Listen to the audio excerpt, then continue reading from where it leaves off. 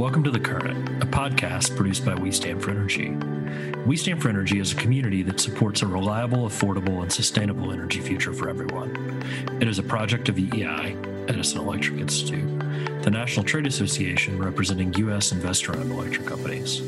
My name is Brad Viator, Executive Director of External Affairs at EEI, and I'm your host. Well, welcome back, everyone. Happy New Year. This is the first episode we're recording in 2021, and we're going to do things a little bit differently this year. As I've learned how to podcast better, starting to think about weaving a few stories together and inserting experts within a conversation, and this is our first attempt at that. Today, we're going to be digging into a topic called ESG, which stands for Environmental, Social, and Governance. And this is really something that's been driven by activist investors. And these are activist investors who are pressuring companies to change the way they're investing capital. And to learn more about it, I have the great fortune of being joined by a friend and a real superstar in my book in the investment world in Steve Fleishman. Steve is the managing director and senior utilities analyst at Wolfe Research. So Steve, simply in one sentence or so, what is ESG? Sure, Brad. So ESG, it stands for Environmental, Social, and Governance Principles for Investing. And it's a kind of new overlay, new framework that many large investors are now using to decide which companies and which stocks they want to put their money with beyond the normal earnings and valuations that they've looked at in the past. So why does ESG matter to investors? And I guess maybe even more importantly, why does it matter to investors right now? Like, what is going on now that is causing investors to view companies through this lens in a way that they maybe didn't before?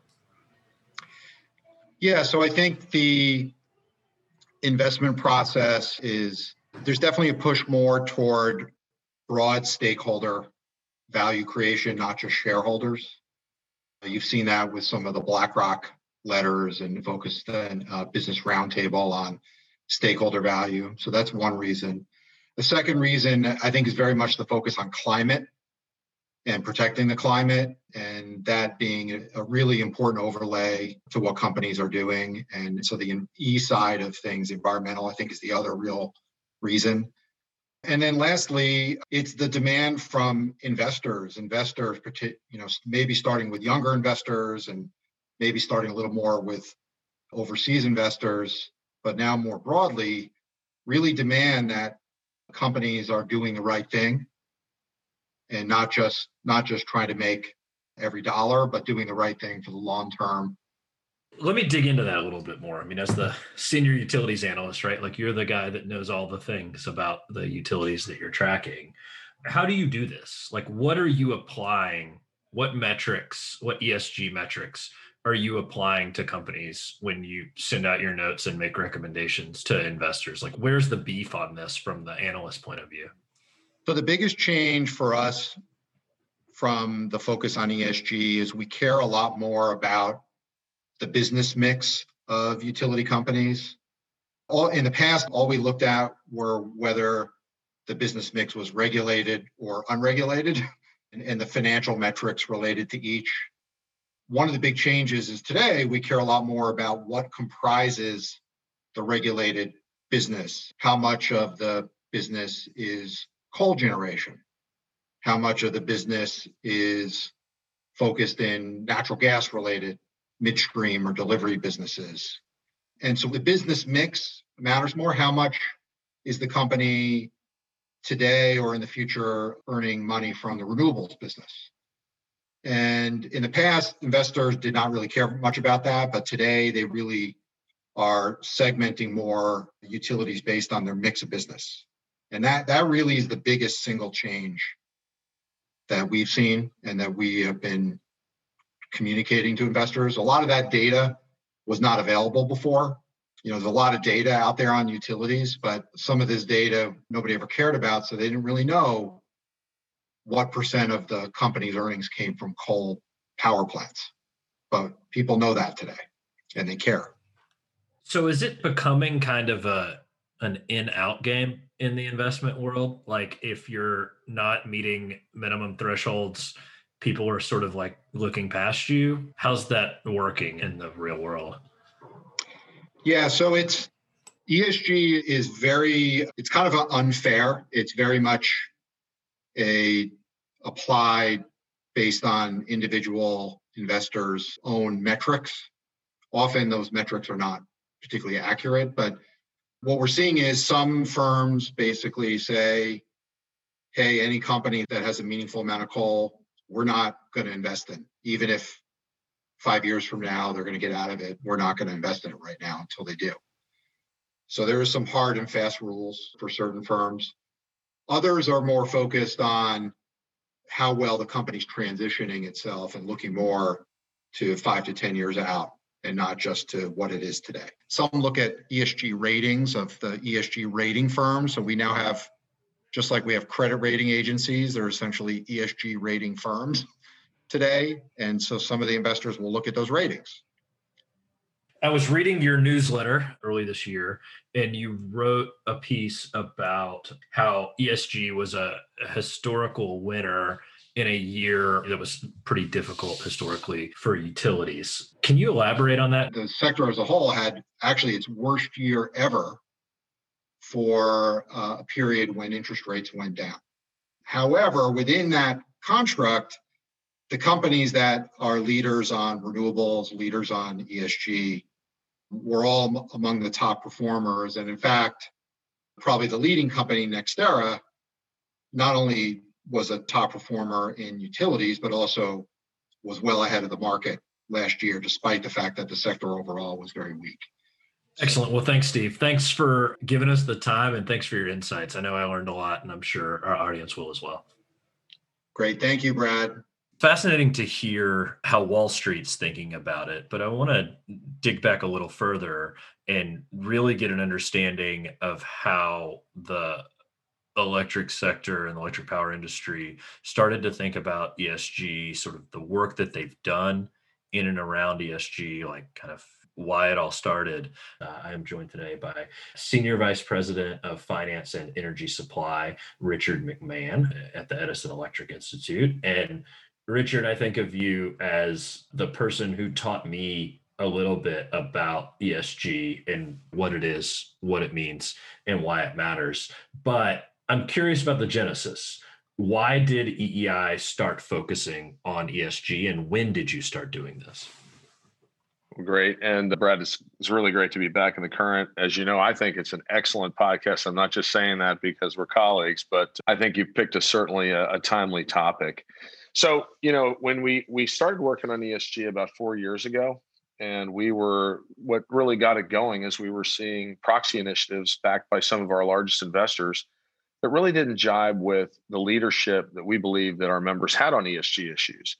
And some of these issues that they were voting for included things like studying climate change and looking at board engagement in climate, which obviously we know our companies are heavily engaged in those issues. So basically, we were also hearing from some of our larger investors telling us that our sustainability reports, and really all of our companies were doing sustainability reports, voluminous ones, but they really weren't giving investors what they needed. So they weren't communicating that sort of critical ESG information. It just wasn't on the mark. So essentially, as I said, they were too lengthy. They were inconsistent in their presentation of information. EEI went to our board. We went to our board. I brought in some large investors, and we basically put forward the idea that we wanted to collaborate with them to develop a sector-specific ESG template that our members could use. And as a result, it turned out that we were a first mover on ESG disclosures of that kind, sort of a sector-specific voluntary template. And subsequently, we've added AGA. And so essentially, our template encompasses the entire sector. What is the template itself, and what does it communicate to investors? So one of the things that we learned in this process is that different industries have different levels of emphasis on the E, the S, and the G. So when we started out clearly the E was a capital E and the S maybe not so big, and the G kind of a medium-sized G. Different industries are different and have different approaches. And that's one of the reasons why we advocate for having that flexibility, and we like sector-specific approaches. But when we started, our investors were interested, as I said, in the environmental information. They were very interested in emissions and the trajectory of our fleet transition. And some of that trajectory and forward-looking information is not something that you would normally see in an SEC disclosure, because most public companies and issuer companies are reluctant to put forward information that isn't certain. This is information that was felt by our investors was really important. We basically, and the other thing that they said, and this is in response to what I said earlier about the fact that we were presenting this voluminous amount of sustainability and ESG information already, but they wanted it very concise, and that the brevity is super important, very clear and comparable. And they want it presented that way. And so that's exactly what our template does. Our template has 2 qualitative factors and 4 quantitative factors. And, in terms of the process of developing our template, we met with institutional investors and broadened that to a larger stakeholder group, including some ESG advocates. And basically, we started holding these meetings 2 times a year in New York. They were always sponsored by the largest banks. And we'll bring together about 150 members and major investors to these meetings and really discuss. At the beginning, we discussed the elements of the template that I described, but then, we started discussing things that they wanted to see in the template or ways to improve it. So it's kind of an ongoing process. And, we can talk a little bit about how our emphasis has evolved over time away from just purely environmental. But that's how it kind of works, is that it's a collaborative process. It's an iterative process. And we get to talk to our biggest investors before proxy season and after proxy season. Where are we now? How many companies are putting out these ESG reports? Well, pretty much all EEI members and AGA members have embraced the EEI ESG reporting template. So what we're seeing is, and it's very interesting, because one of the concerns when you do something like this is, well, that means we're all going to be compared against each other, and one company may look better than another company and that sort of thing.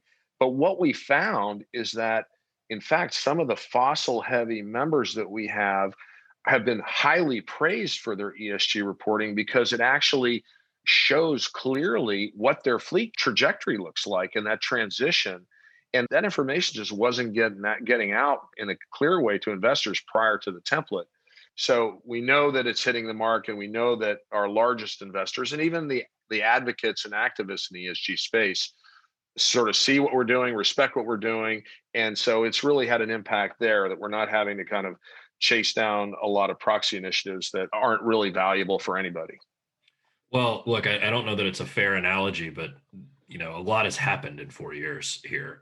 You went from this conversation of, hey, I think we need to do something, to now everyone has applied it. So it has a little bit of dog caught car feel to it, but it seems like you guys are managing it really quite well. But it really started with E, and what I'm hearing more about at the moment is like, okay, E solved for in some sense. So now there's, I guess, more conversation on S and G.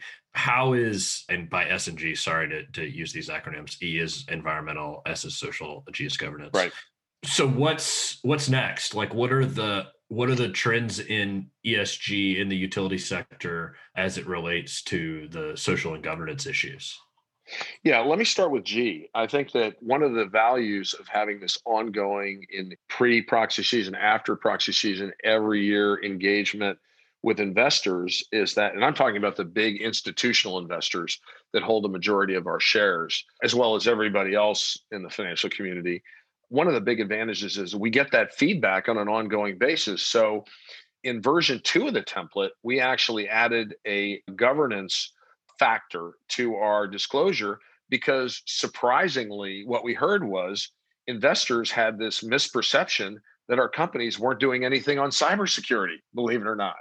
bottom line is we needed to address that. So we did that a couple of different ways. We brought in our cyber folks and had a few webinars to all of the largest investors in the financial community to describe the industry effort. But then we added a qualitative disclosure to our template. On the S piece, certainly in light of the social unrest we've seen over the past year, plus with the pandemic, and the response of our companies to the pandemic. I mean, obviously, our members are Lifeline Services, and the way that the industry sort of stepped up and voluntarily decided to do a shutoff moratoria, recognizing the Lifeline aspect of our product and our service. That is something that really, that's societal impact of our service, and also the fact that our companies are doing a lot with respect to workforce development, diversity, equity, inclusion. And, one of the things that we're always proud of is our industry has more, in terms of gender diversity at the CEO level, our industry has more women CEOs than any other industry, particularly compared to the S&P 500. So, I think we have a great story to tell as an industry.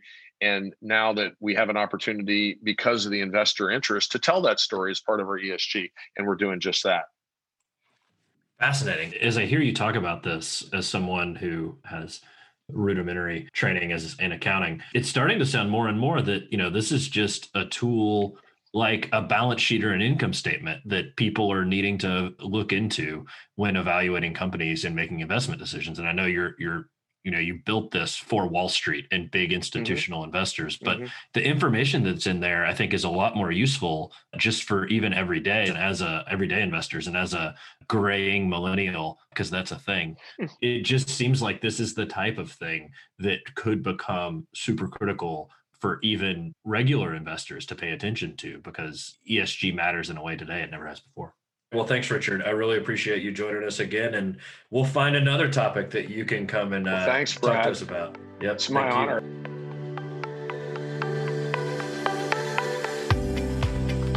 We hope you found this to be an informative discussion, and we look forward to bringing you additional expert insights on energy policy. To learn more about EEI and the electric power industry, visit www.eei.org. You can subscribe to our podcast on iTunes, Spotify, or wherever you get your podcasts by searching for The Current and We Stand for Energy.